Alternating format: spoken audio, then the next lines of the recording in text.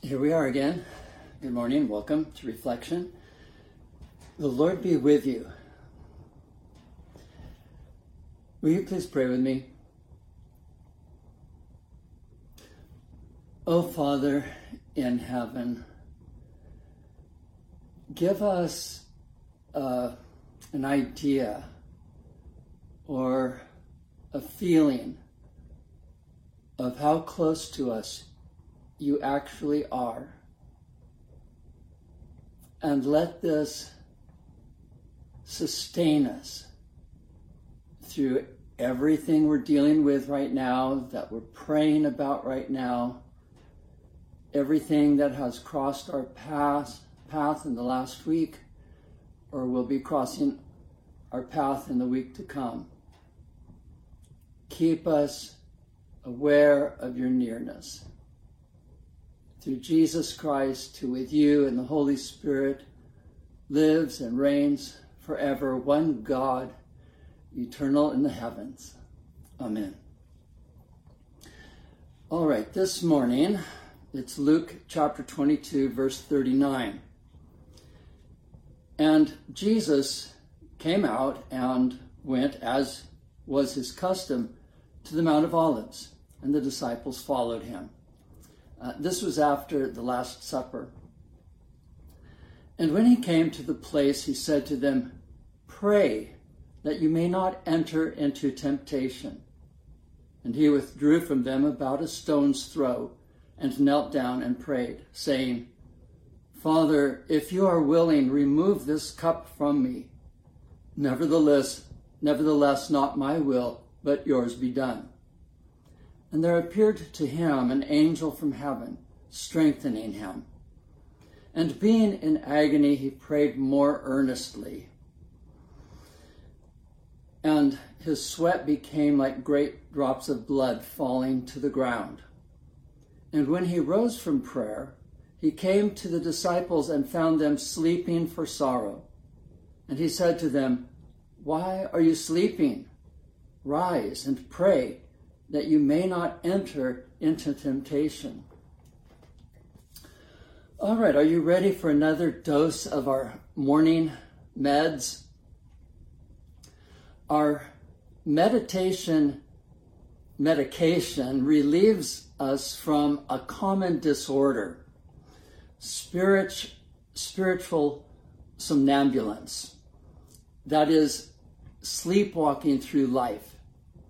Anthony DeMello begins his book Awareness saying, "Spirituality means waking up. Most people, even though they don't know it, are asleep. They're born asleep, they live asleep, they marry in their sleep, they breed in sleep, they die in their sleep without ever waking up. They never understand the loveliness and the beauty of this thing we call human existence." Waking up was one of my morning meds this last week. Jesus comes to his drowsy disciples and he asks them, "Why are you sleeping?" Well, we know why, because Luke has told us they were sleeping for sorrow. I used to think that Luke was making an excuse for them, that he was letting them off easy, saying, well, they just couldn't stay awake. They were too sad. But after thinking about it, I realized that grief can be exhausting, just as depression is exhausting. And a dark cloud of sadness hung over their table talk that night.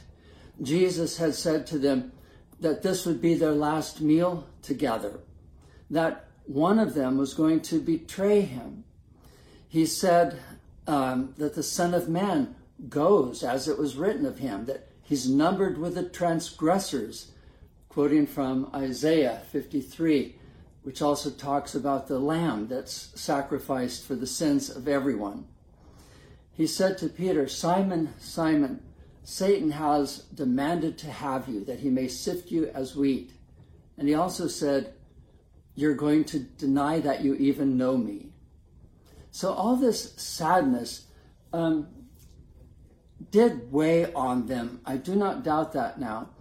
And so when Jesus came to them and after asking them to pray for him, he found them asleep. This is something about myself that I do not like at all. And that is when there is a time when I really should stay awake, I'm not able to do that. I got so frustrated. It feels like a state of helplessness. I'm trying to stay awake. I used to take long drives when I lived in the desert. I mean, just to get anywhere, you have to take long drives. And sometimes at night, I would stop and drink coffee. I hate coffee, but I stop and drink a couple cups of coffee, get in my car, roll down the windows, turn the radio on full blast, get on the road, and fall asleep. I mean, it was almost inevitable. And I hate that I can't stay awake when I want to. I think it's similar to the helplessness we feel when we experience cowardice in the face of sudden danger. It's our nervous system taking over, doing what it needs to protect us, to save our lives, and doing it before we even think. We're running for fear, or we're crouching down, or we're freezing, not thinking about what our reaction should be, maybe not even knowing what the danger is. It may be a loud explosion, which could be a number of things, some of them deadly and some of them harmless. And that act of cowardice, I think, is like what Peter experienced when later that same night he was caught off guard. And as Jesus said, he denied that he even knew Jesus. I don't think it was because Peter lacked courage, but at that moment, he lacked the grace to be courageous. God did not give him the grace to be courageous. Not that time. Later he would. But at that time, everything had to go according to the scriptures and what had to happen. The disciples could not resolve Jesus' question with a simple answer. Well, we were too sad to stay awake, or we were really, really sleepy, Lord. So sorry. These excuses are not good enough. They do not justify how they could let this happen at this critical hour. The mob was at the gate, and Judas was leading them. And as he spoke, they were approaching. And the disciples slept. It's not uncommon for us to have sleepless nights. This happens too often for me. Insomnia. We're kept awake by illness or pain. We're kept awake by anxieties, or there's an emergency. So many times when the kids were small, in the middle of the night, we'd hear something, we'd have to jump up and go see if they were okay, or go take care of things. Have to do some chores in the middle of the night we really did not want to do, but were necessary. And I think that even when we've been fatigued and wanted to sleep and are unable, it's very frustrating. This was one of those times for Jesus when he could not sleep. His sorrow was infinitely greater than the disciples would ever experience or could ever imagine. But instead of being there for him, they slept through his agony. Jesus taught us to pray our way around temptation, or pray temptation away from us, or pray our way through temptation. When we pray, we enlist God's help. Jesus taught us to pray, "Lead us not into temptation, but deliver us from evil." And earlier in verse 40, when he came to the place in the Garden of Gethsemane, where he was going to pray, he said to them, "Pray that you may not enter into temptation." We do not have to go through these hard times alone. Temptation is not only seduction to sin, it's also a testing, a trial, a period of ordeal where our faith is tested, our loyalty to God might be tested, or love for others might be tested. And we can ask God to be with us so that we don't take a wrong turn and walk ourselves into a deadly situation that we cannot manage. That means that frequently our prayer includes listening, where we're not doing all the talking, but we allow God to speak to us. And in prayer, God has our attention, or at least he should have our attention. If our thoughts are all on what we want and what we need and what's happening in the world and what we want God to do, so that we're not even thinking about him, it's more like we're standing at a vending machine rather than before this ultimate being. If he has our attention, then he talks to us here, now. So even if something unexpected happens, we're not caught off guard. We don't enter into the temptation or into the unexpected without some kind of preparation. Even if we don't know what it is, we're prepared because we're prepared to trust God, because we've been listening to him. Meditating on this verse, I heard Jesus asking me, "Why are you sleeping?" And that gets to me, because I realize that I go through so many hours of any given day unconscious of God's nearness.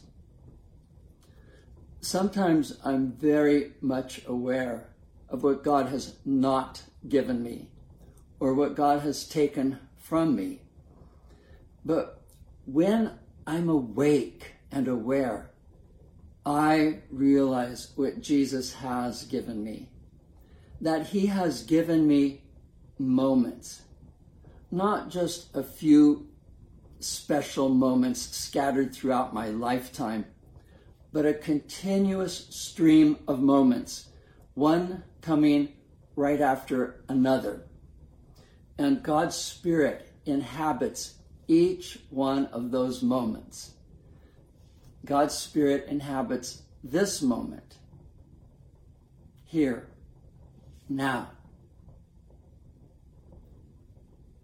Can you allow your mind to go there? God's Spirit is in this moment. These moments throw through bright patches of sunlight and valleys darkened by the shadow of death. They flow constantly, and in each moment there is something worth noticing, something that awakens within us a sense of awe, a sense of wonder. And when we notice that, when we are awake in our moments, that awe, that wonder becomes worship for us. It becomes that feeling of reverence, that feeling of specialness about this time, this space, this moment. Sometimes when I'm reading a book, I remember awareness, that I can have awareness of whatever I'm doing, wherever I am, and that I can practice it at any time, no matter what else is going on. So when I'm reading a book and I remember awareness, I switch to a different level of experience. I continue reading, But even while still reading, I'm aware of the fact that I am reading. I'm aware of myself reading. I'm still comprehending the words. I'm still getting what's there, but there's a fuller experience to it. Because with that awareness comes gratitude that I'm able to read, gratitude that I have something worth reading, that I'm learning something from it, or I'm being inspired by it or entertained by it. I don't miss anything that's on the page, but I've added something to my experience. And there is this moment right now while I'm talking. I can be aware of myself talking to you and you're listening. But you can also be aware that you're listening. And now you're waking up as you sit wherever you are and you're thinking, I'm aware of what I'm doing in this moment. We can be so many other places in our minds. This morning when I was taking a shower, I realized I was on the phone with a friend. It's a call that I have to make in the next 24 hours or so regarding an appointment this week. And I wasn't in the shower mentally or in awareness. I was someplace else doing something else. And when I became aware of that, I came back to that moment of, that I enjoy, the hot water streaming over my head. It felt so good. Anthony DeMello is right. We walk in our sleep. We can also talk in our sleep and listen in our sleep. We do these things, but we're not aware of the fact that we are doing them or what is happening as we do them, what is unfolding in this particular moment. Because something is always happening. A door is always opening, and we walk right past the open door and never see it.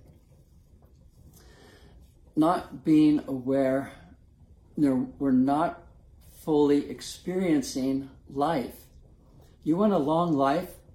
You can lengthen your life just by slowing down and enjoying the moment by moment development of life. We may have lots of thoughts about life, but that's not the same thing as experiencing what it is to be alive in this place at this time. My youngest son, Scotty, has 3 children, and I'm with him all day long, 2 days a week. I'm there by 6:30, and I usually don't leave his home in the evening before 6:30 after he gets back from work. And that means that I get them breakfast, I get them off to school, I pack a lunch for the oldest, Addison. And I won't say that Scotty has spoiled his kids, but they complain if when he peels oranges, they leave any of the strings on the oranges. Do you know what I mean by the strings?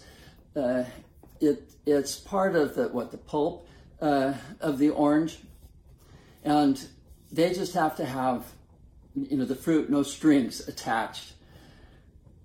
Now, when I was a kid, if there was any part of a fruit I didn't like, the skin of an apple, the strings on an orange, I was told that was the best part for me, and so I would eat it dutifully.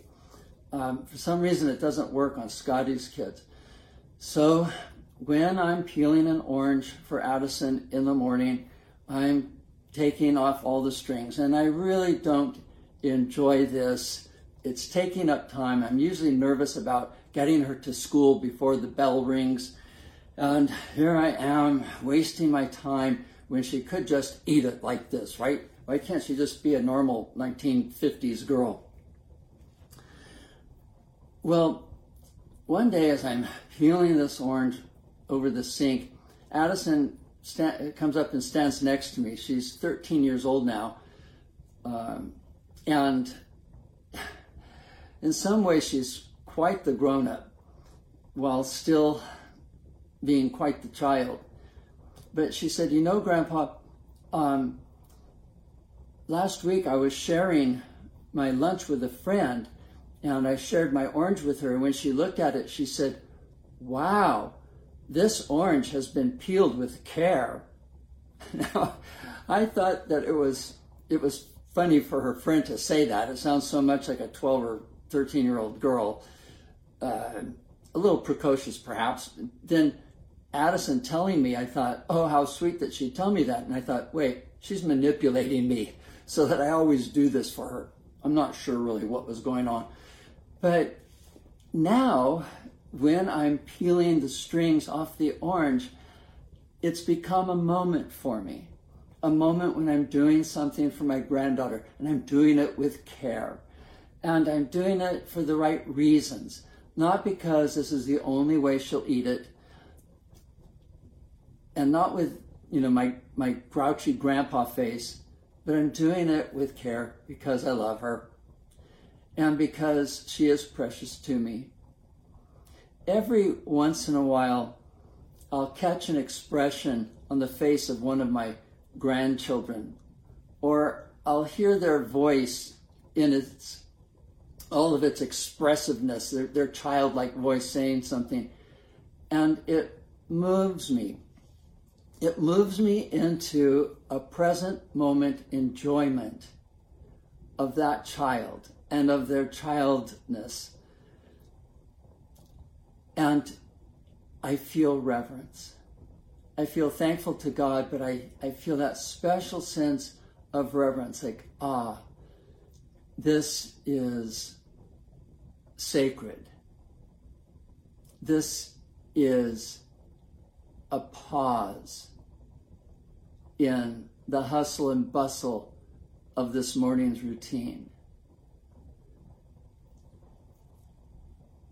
I'm learning to savor reverence when it occurs. Savor the moments. So, how can I feel that doing chores is a waste of time when moments of wonder flow through each chore that I do? Can we wake ourselves up to these God-filled moments? Well, of course we can. I mean, God made us to live within these moments. He lives within them and, alongside of us. And he wants us to be awake to them. He wants us to live in awareness. So I ask, can we set a spiritual alarm clock so that when it goes off, what we hear is Jesus saying, "Why are you sleeping?" And I think sometimes he shouts this at us. "Why are you sleeping? Look at traffic. Look at this. Look at that. Look at the clouds. Look, there's something beautiful. There's something threatening. There's something awesome. And you're asleep." How do we start any new and exciting project? Well, we clear off our desks, or we clear off the workbench, or we clear off an area of the floor where we can lay things out. We create a space where we will do our work. And that's how we can begin here, by creating a space, a mental space that we need in order to notice what is here now. So we remove anxiety, resentment, regret, every intrusive thought, every fantasy, every daydream. We remove the normal narrative that goes on in our brain. I narrate almost everything when I'm really involved in something. Okay, now I'm doing this. Now I need to go get the scissors. Now I need to go get that ball of string. Now I need to, tie the ends together and put a tail on the kite. And it's almost like I'm a sportscaster saying, and now he's running to the car with his keys in hand. St. Paul said that we remove arguments and every lofty opinion raised against the knowledge of God, and take every thought captive to obey Christ. We remove all these thoughts that mitigate knowing God, because we can know God, and we can know him in this moment. We can know his presence. We can know his nearness. We can know that he comes to us in love and in goodness. And sometimes to do this, we clear the desk of our mind of all these other thoughts. We take them captive. We lock them away in a prison cell for a while. We hang a do not disturb sign over our brain. But sometimes to do this, you have to relax your body first.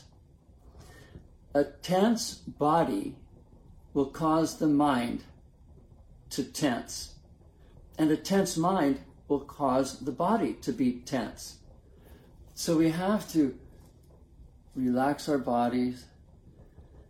And as we relax our bodies, that helps to relax the mind. If you can relax your mind first, great. Relax your mind and then tell your body to relax. Go through it and find all those tight muscles, find all the tension, all the stress, and let it go.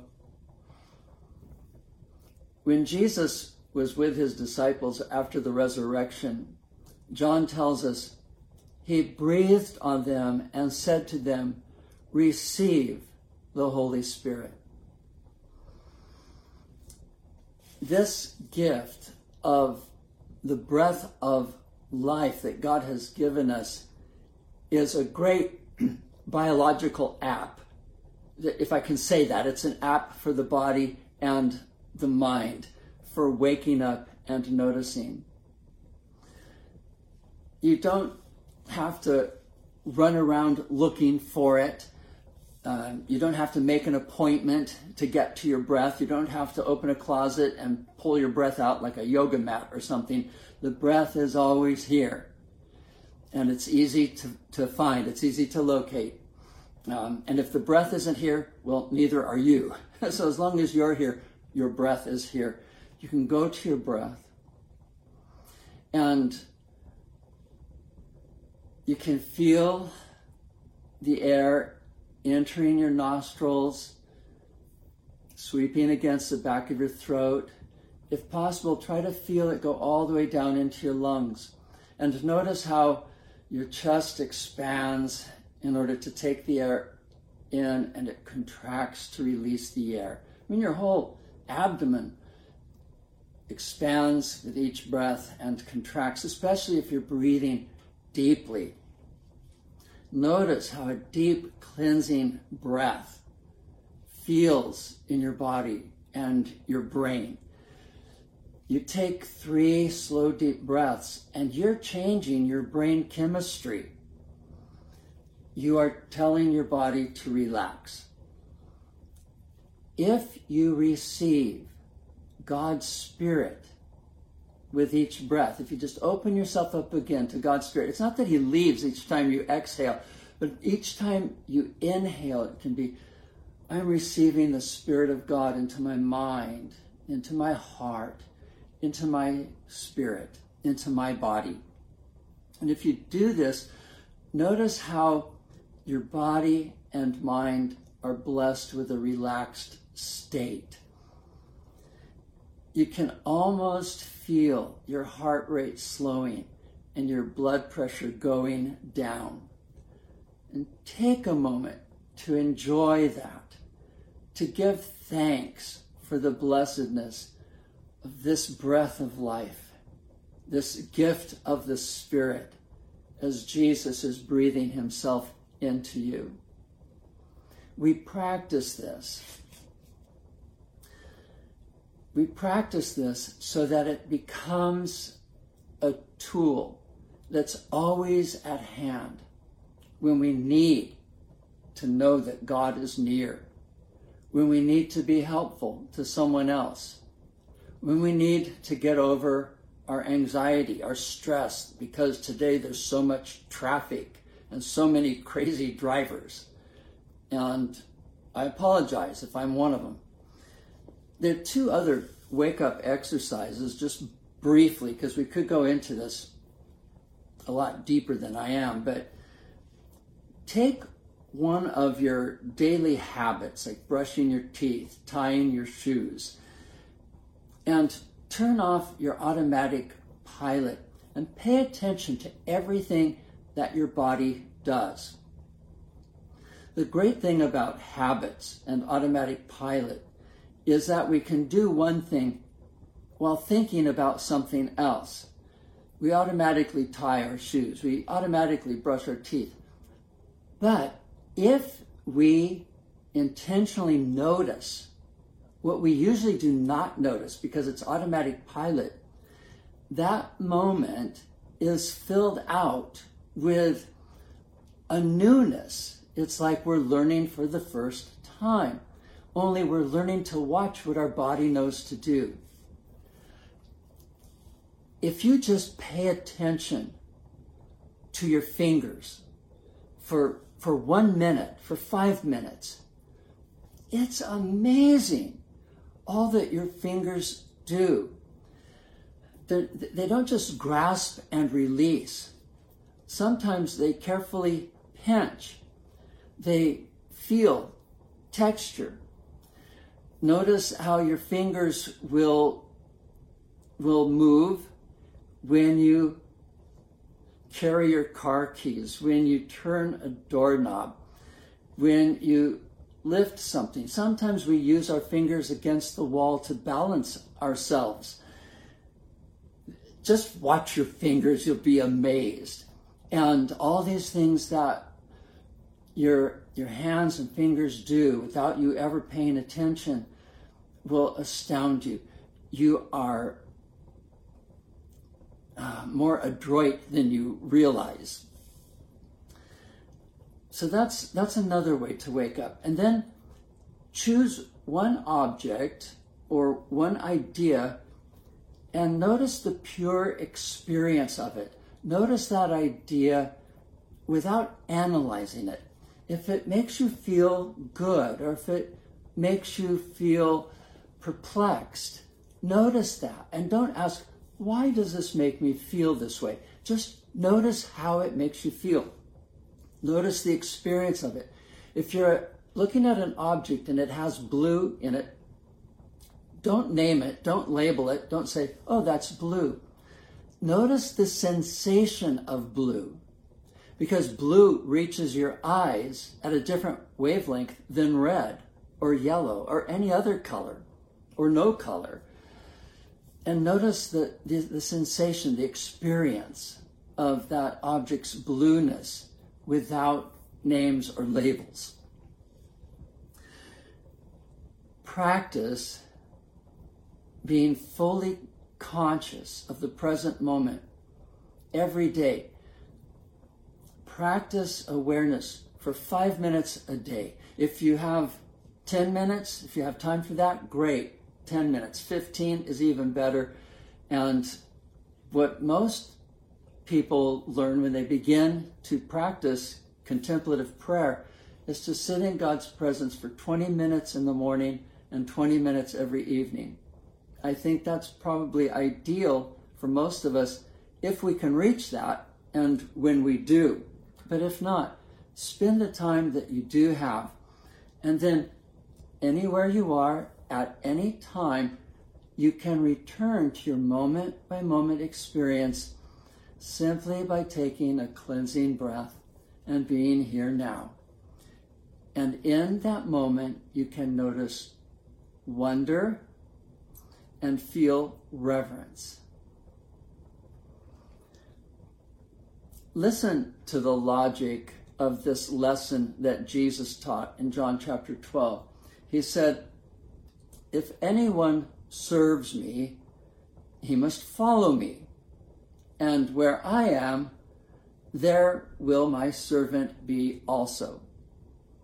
If you're going to serve me, well, you have to follow me. And if you're following me, wherever I am, there you will be also. Do you need Jesus? Do you want Jesus? Where is he? Well, if we're his servants, he is here, now. I don't want to pretend that I'm his servant if I'm not loving. I don't want to pretend I'm his servant if I don't love my Asian brother and sister, my black brother or sister, my any color brother or sister, my Native American, my Mexican neighbor. All of these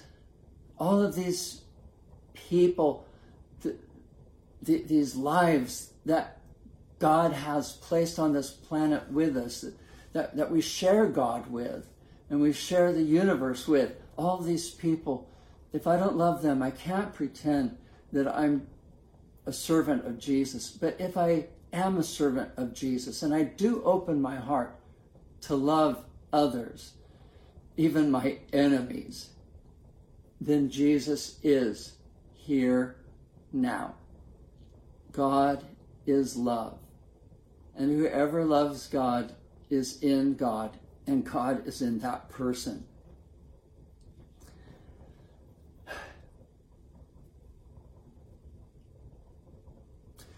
Why are you sleeping? Wake up. Wake up. And now, let's move on to our next moment. May the Lord bless us, keep away all evil, and lead us into eternal life. In the name of the Father, and of the Son, and of the Holy Spirit.